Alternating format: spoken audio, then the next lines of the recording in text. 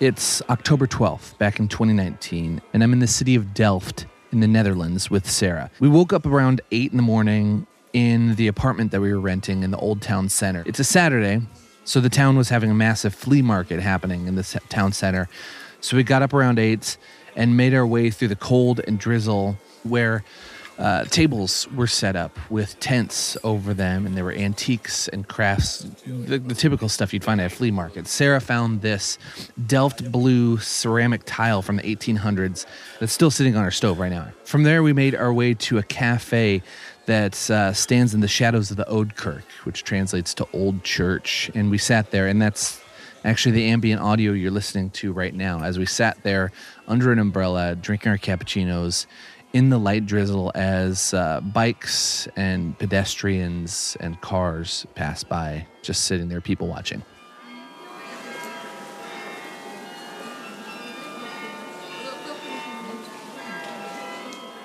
Umbrellas up, we continued to walk through the city and made our way to a massive windmill that is still functioning. So we walked up the 6 stories and had an incredible view of the city and bought some flour there that we ended up bringing home after the end of our trip. And after dropping that off back at the apartments, we headed back to a bar that we had become temporary regulars at. It was called Publicus Locus. And we were just going to stop in and have a quick beer, say hi to the bartender. But he was just getting off his shift. And so we ended up staying there for like 2.5 hours, having a conversation with him. He's like, my friends are coming in. You should meet them. So we met some musicians, friends of his, artist, a poet, a friend of his. And we just stayed there drinking all afternoon. So long in that we actually ended up staying longer than most of the restaurants were open in the city. So as we walked around, we were trying to find a space that was open that we can get dinner at. And every place seemed to be closed except for this one spot, Mediterranean Pizza. So we had some pizza, some salad, some wine, and just started walking back to our apartment. But on the way, we stumbled upon this bar that we looked interesting. They had like dart symbols above it. So we went in and had started a conversation with the owner. Turns out it was a legendary dart bar, like a professional dart player. So like you have a target, you're throwing darts. So we ended up staying there, learned how to throw darts professionally, and stayed up way later than we needed to before making our way back to the apartment to crash. Now, the only reason I tell you this is because I can tell you this. And I only can tell you this because I wrote it down. Just about every single thing we did that day, and I still have a record of it. Any day for the past 6 years, I can go back and I have a rough outline of every single thing that happened that day. I call it logging, and it's one of the most rewarding daily practices I've ever implemented in my life.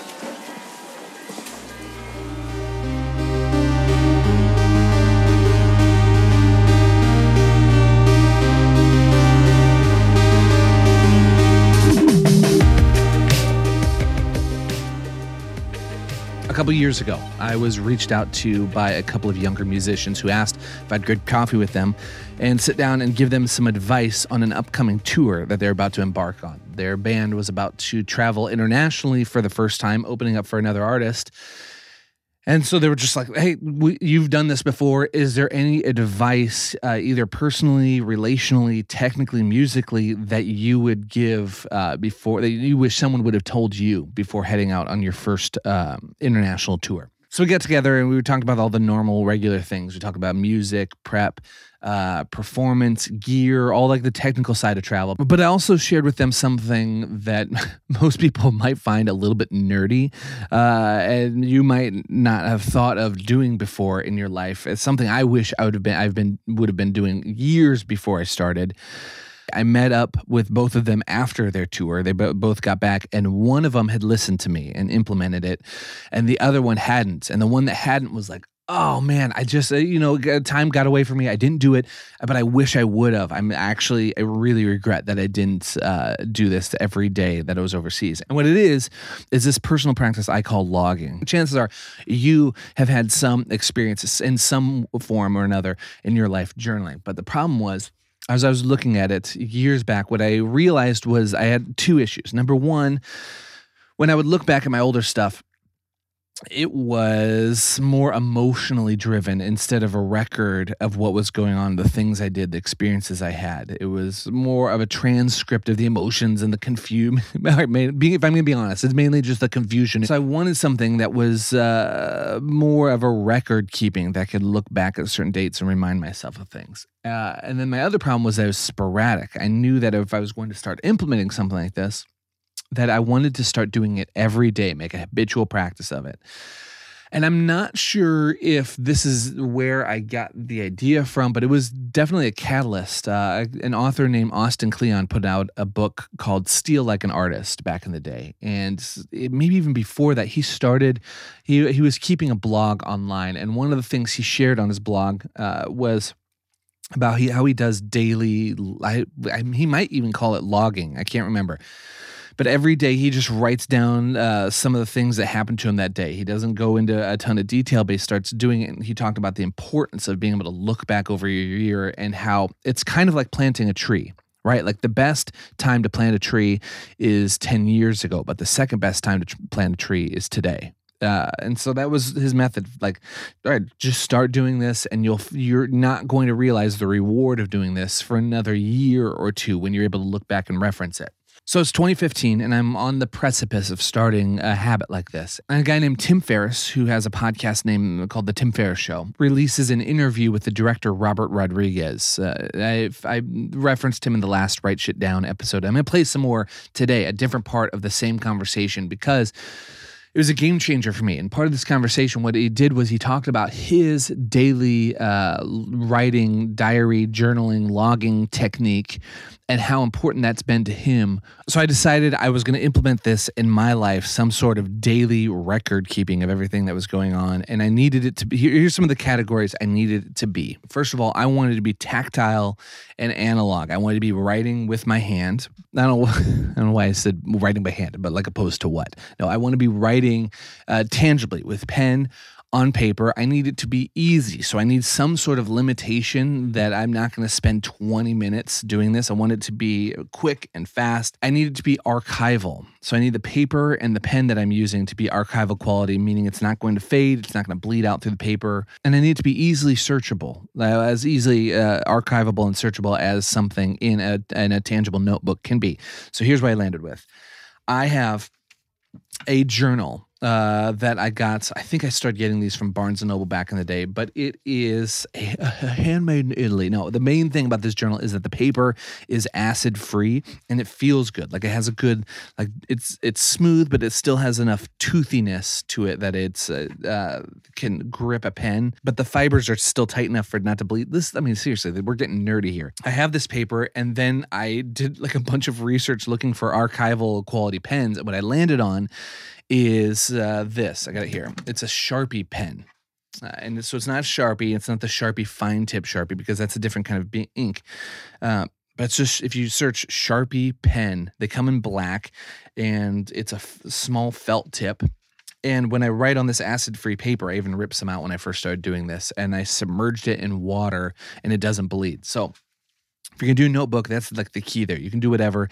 I think the only thing more archival than this, some people would say pencil is the way to go, which I did it for a little bit, but I just like the feeling of this pen. If you're going to get a notebook, I would say just make sure, like, find something and rip off a piece of paper from the back of it, write with a pen, and then submerge it underwater for a couple minutes and see if it starts bleeding or if it holds its tone. Then you'll know this thing's going to hold up. And seriously, I've been caught in rain. Some of these have been dropped, coffee spilled on one of them, and they've all held up. So with this notebook, what I do is I set it up at the top of each month for the upcoming month. And how that looks is, on the first page, I will write the dates down all the way through 30 or 31. And then I will put the first letter of the day of the week, S, M, T, W, all that stuff, down the side. And essentially what I'm making is a month index page. I'll come back to that in a second. But the main process of this is I go through and I take every page and I draw a line right down the middle of it. So it separates the top portion from the bottom portion. And then I go through and I write down the dates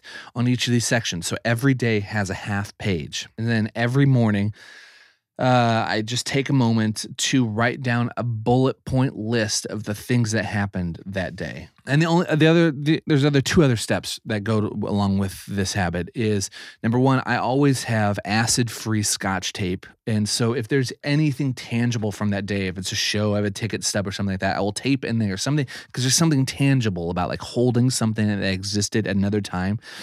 Yeah, it feels like a form of mental time travel. It takes you back. Yeah, this existed. Now I'm holding it here at this time. So I'll put things in there. And whenever I'm done logging for that day, the things that happened yesterday, I will go back to the index page at the front of the month. And I will write down a 1-sentence summary of that day, something that allows me to go, oh, when was that day that we did such and such? Oh, okay, it was this year, this day. Then I look at the month and I can see, oh yeah, this date we did this, something memorable from that day to remind myself, and then it's easy to search it.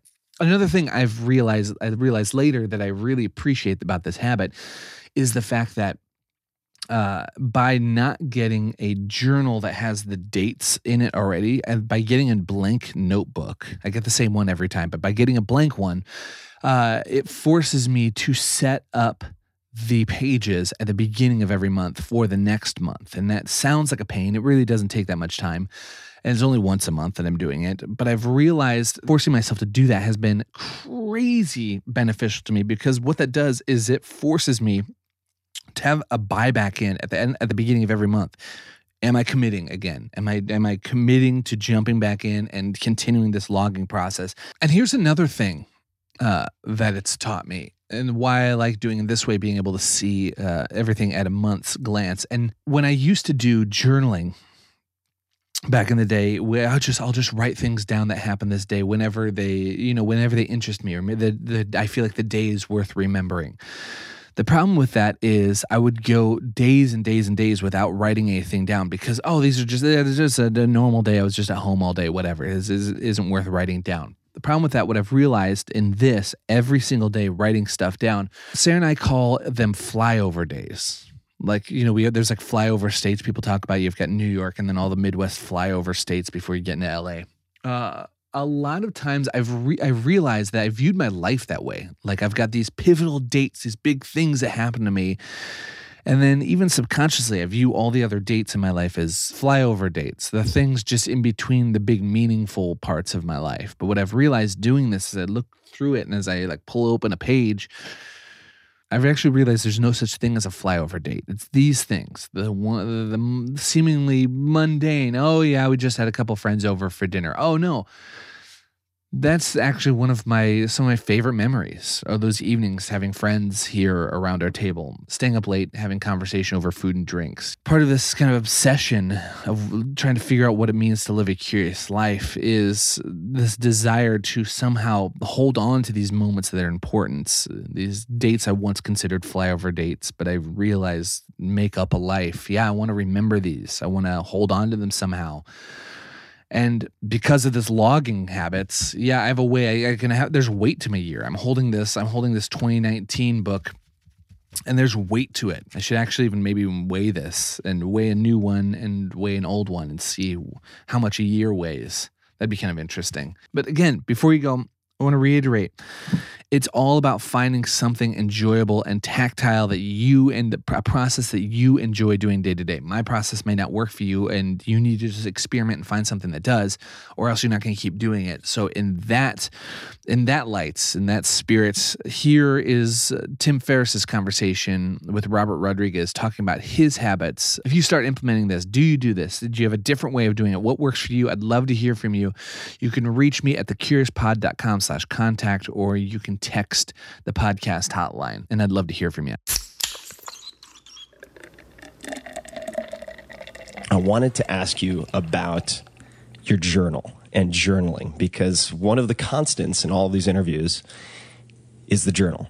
Oh, right. And it seems like you write a lot down. And I have a compulsive habit of note-taking. I mean, I have shelves of notebooks. How do you do you have them handwritten? Do you write them actually? How do you keep track of them if you want to access them later? So that's going to be my question for you also. So I have a lot of handwritten notes that I will scan and put into Evernote. Oh, okay, cool. Which will then allow character recognition to pull things up if I want to search for them. So I just have to keep my handwriting a little clean. Right. But you also are really specific in dates, times, places. How do you use journaling?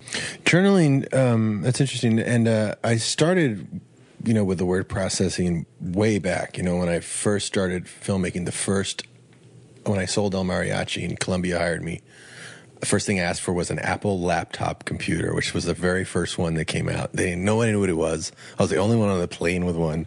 I was writing my screenplays in it, and I would continue my journal, which I'd started by handwriting it. It really started, I think in college, my dad gave me a day planner, one of those day planners. And I started using it, and you would write the things you were going to do on the left side, and then you would write what you ended up doing that day on the right. And even though I was in college, I would try to push myself pretty hard. I would look and I'd go, wow, I didn't have very much to write about myself at the end of that day. I'm going to have to give myself more things on the left so I have more to write stuff on the right. It really made you reflect on your day and realize I didn't do much today. And so those got really full, and I became a filmmaker right away. El Mariachi got made. And during the process of El Mariachi, I remember keeping a really dense journal, because it was an experiment. It was really a test film. And that was during all parts of the process? For all parts of the process, because I thought, if I'm going to go take on this endeavor, I know a lot of things aren't going to work out. It's my first feature film. No one's intended to see it. It's really a learning experience. I'm just going to go make it, and I'm going to be able to look back on my journal and see where I messed up. It was really going to be a document, so I wouldn't make that mistake again. I could go back and track, why did the exposure not work, and I'd be able to go back and go, oh, I didn't do this and I didn't do that. It was really going to be a record of failure rather than a document of success in any way. It was really about recording a methodology for a project, a specific project. And as the process went on, right away as I started editing it, I kept track of that. I sold it pretty quickly. And then I was in Hollywood, and I was like, now I really got something to write about. I was writing down all the weird stuff that was happening. Finally, I decided to put out a book on just the making of El Mariachi, and I kept journaling from then on. Everything. Which was Rebel Without a Crew? Rebel Without a Crew. And I would find that you meet the same people over and over again. Like, I wrote down very specifics of people that I would meet casually in Hollywood, knowing we would run into each other again, and they ended up being great collaborators 10 years later, or showing up in things. And I'd be able to go back and read them stuff from the early days, and that would blow them away. So when you write these down, for instance... I'll go in a computer so I can find them, and I do it by year. So do you do it by hand and then input it into a computer? No, I do them all in the computer. So I have a little alarm that goes off at midnight to make sure, because around midnight's usually a good time, and I'll write something down. Because I found that even when I just wrote some items down, I could go back and fill them in later because you would remember. And what always would shock me and what kept it going is when I would go back and review the journals at how many life-changing things happened like within a weekend. Yeah. Or things that you thought were spread out over 2 years were actually Friday, Saturday, Sunday, and that Monday. I mean, so many occurrences happen in chunks that blow you away, things that kind of define you. And do you use Word? Do you use a different application? How do you capture? I always just used Word because that was the first thing I had on my Apple laptop. They're about 1,000...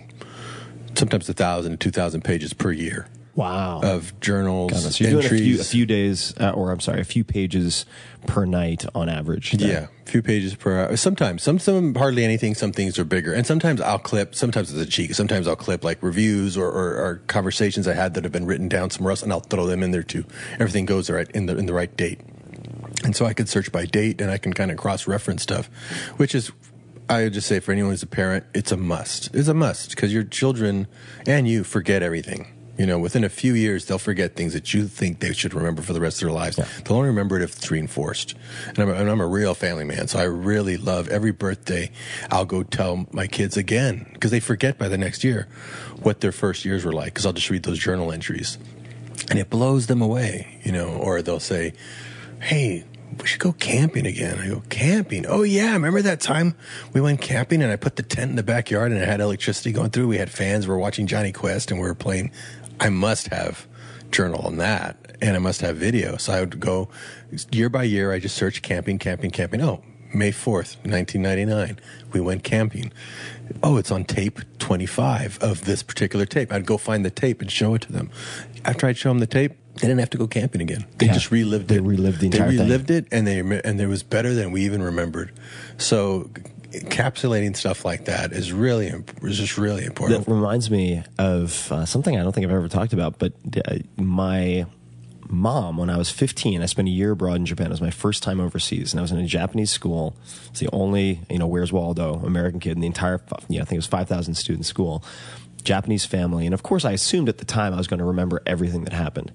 But my mom, to her credit, every time we had a phone call, would get off the phone and write down what I had said. Wow. And so she has this record of my experience in Japan that I have no record of. And of course, I don't remember any of it without that kind of cueing. Yeah. I think part of that came from, I read a diary my mom tried to keep of when we were really little. And it had very few entries, but one of the most defining moments when she pushed me into a pool because I wouldn't go jump in. She knew I just needed a push, and I felt totally betrayed and totally angry with her. It was in there, but it had her side of the story, and of course it was correct. But I wish she had written more, so I thought I'm going to make sure I write. Yeah. And now it's become an addiction, and it's just so necessary. I mean, you ask your girlfriend or your wife, "What did we do last year on your birthday?" They won't remember. A year goes by, you will not remember the details. You go back and you see the journals. It's even better the second time. You lived it again and you realize the importance of it. And when you meet someone you think might be a recurring figure in your life, or you meet someone who ends up being a teacher of some type, how often do you go back and review the notes, or is it really just in time information, not just in case? So when you realize, oh my God, I'm going to be meeting, say, Francis Ford Coppola for the second time, I should probably go back and look at what happened in the first meeting, or is it something that you proactively review when you were sort of it's only on a need to know, because there's so many things. I mean, you're really, I tell myself I want to be the guy looking through the windshield, not the rearview mirror. Right. But sometimes you can see better through the windshield if you look through the rearview mirror and look at some of this stuff that's gone on, and seeing kind of make sense of where your relationships are going or what you've learned. And it blows me away. Sometimes I'll just go ahead and look somebody up that I haven't, that I'm about to meet with. I just met with Jim Cameron. When we hung out, we talked like 4 hours. We hadn't seen each other in a few years.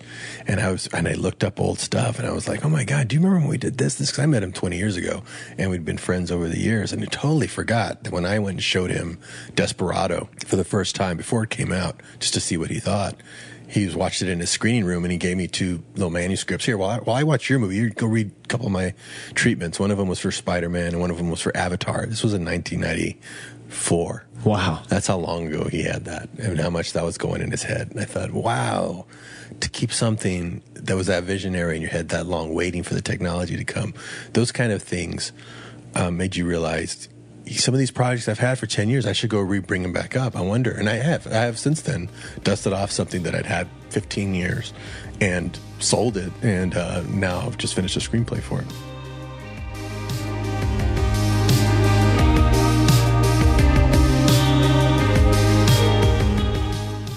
Rob Morgan is an internationally touring bassist on a journey to discover what it means to live a curious life. At thecuriouspod.com, you'll find an archive of conversations recorded all over the world, a map of recording locations, a weekly newsletter, and official podcast merchandise. Rob is recording a daily podcast where he's sharing insights into the creative journey and the secrets to living a curious life that he's discovered from over a decade of traveling the world with music. We here at Curious Endeavors have told him this is probably a mistake, and he's an idiot to attempt it, but he won't budge, so that's where we're currently at. We hope you'll enjoy.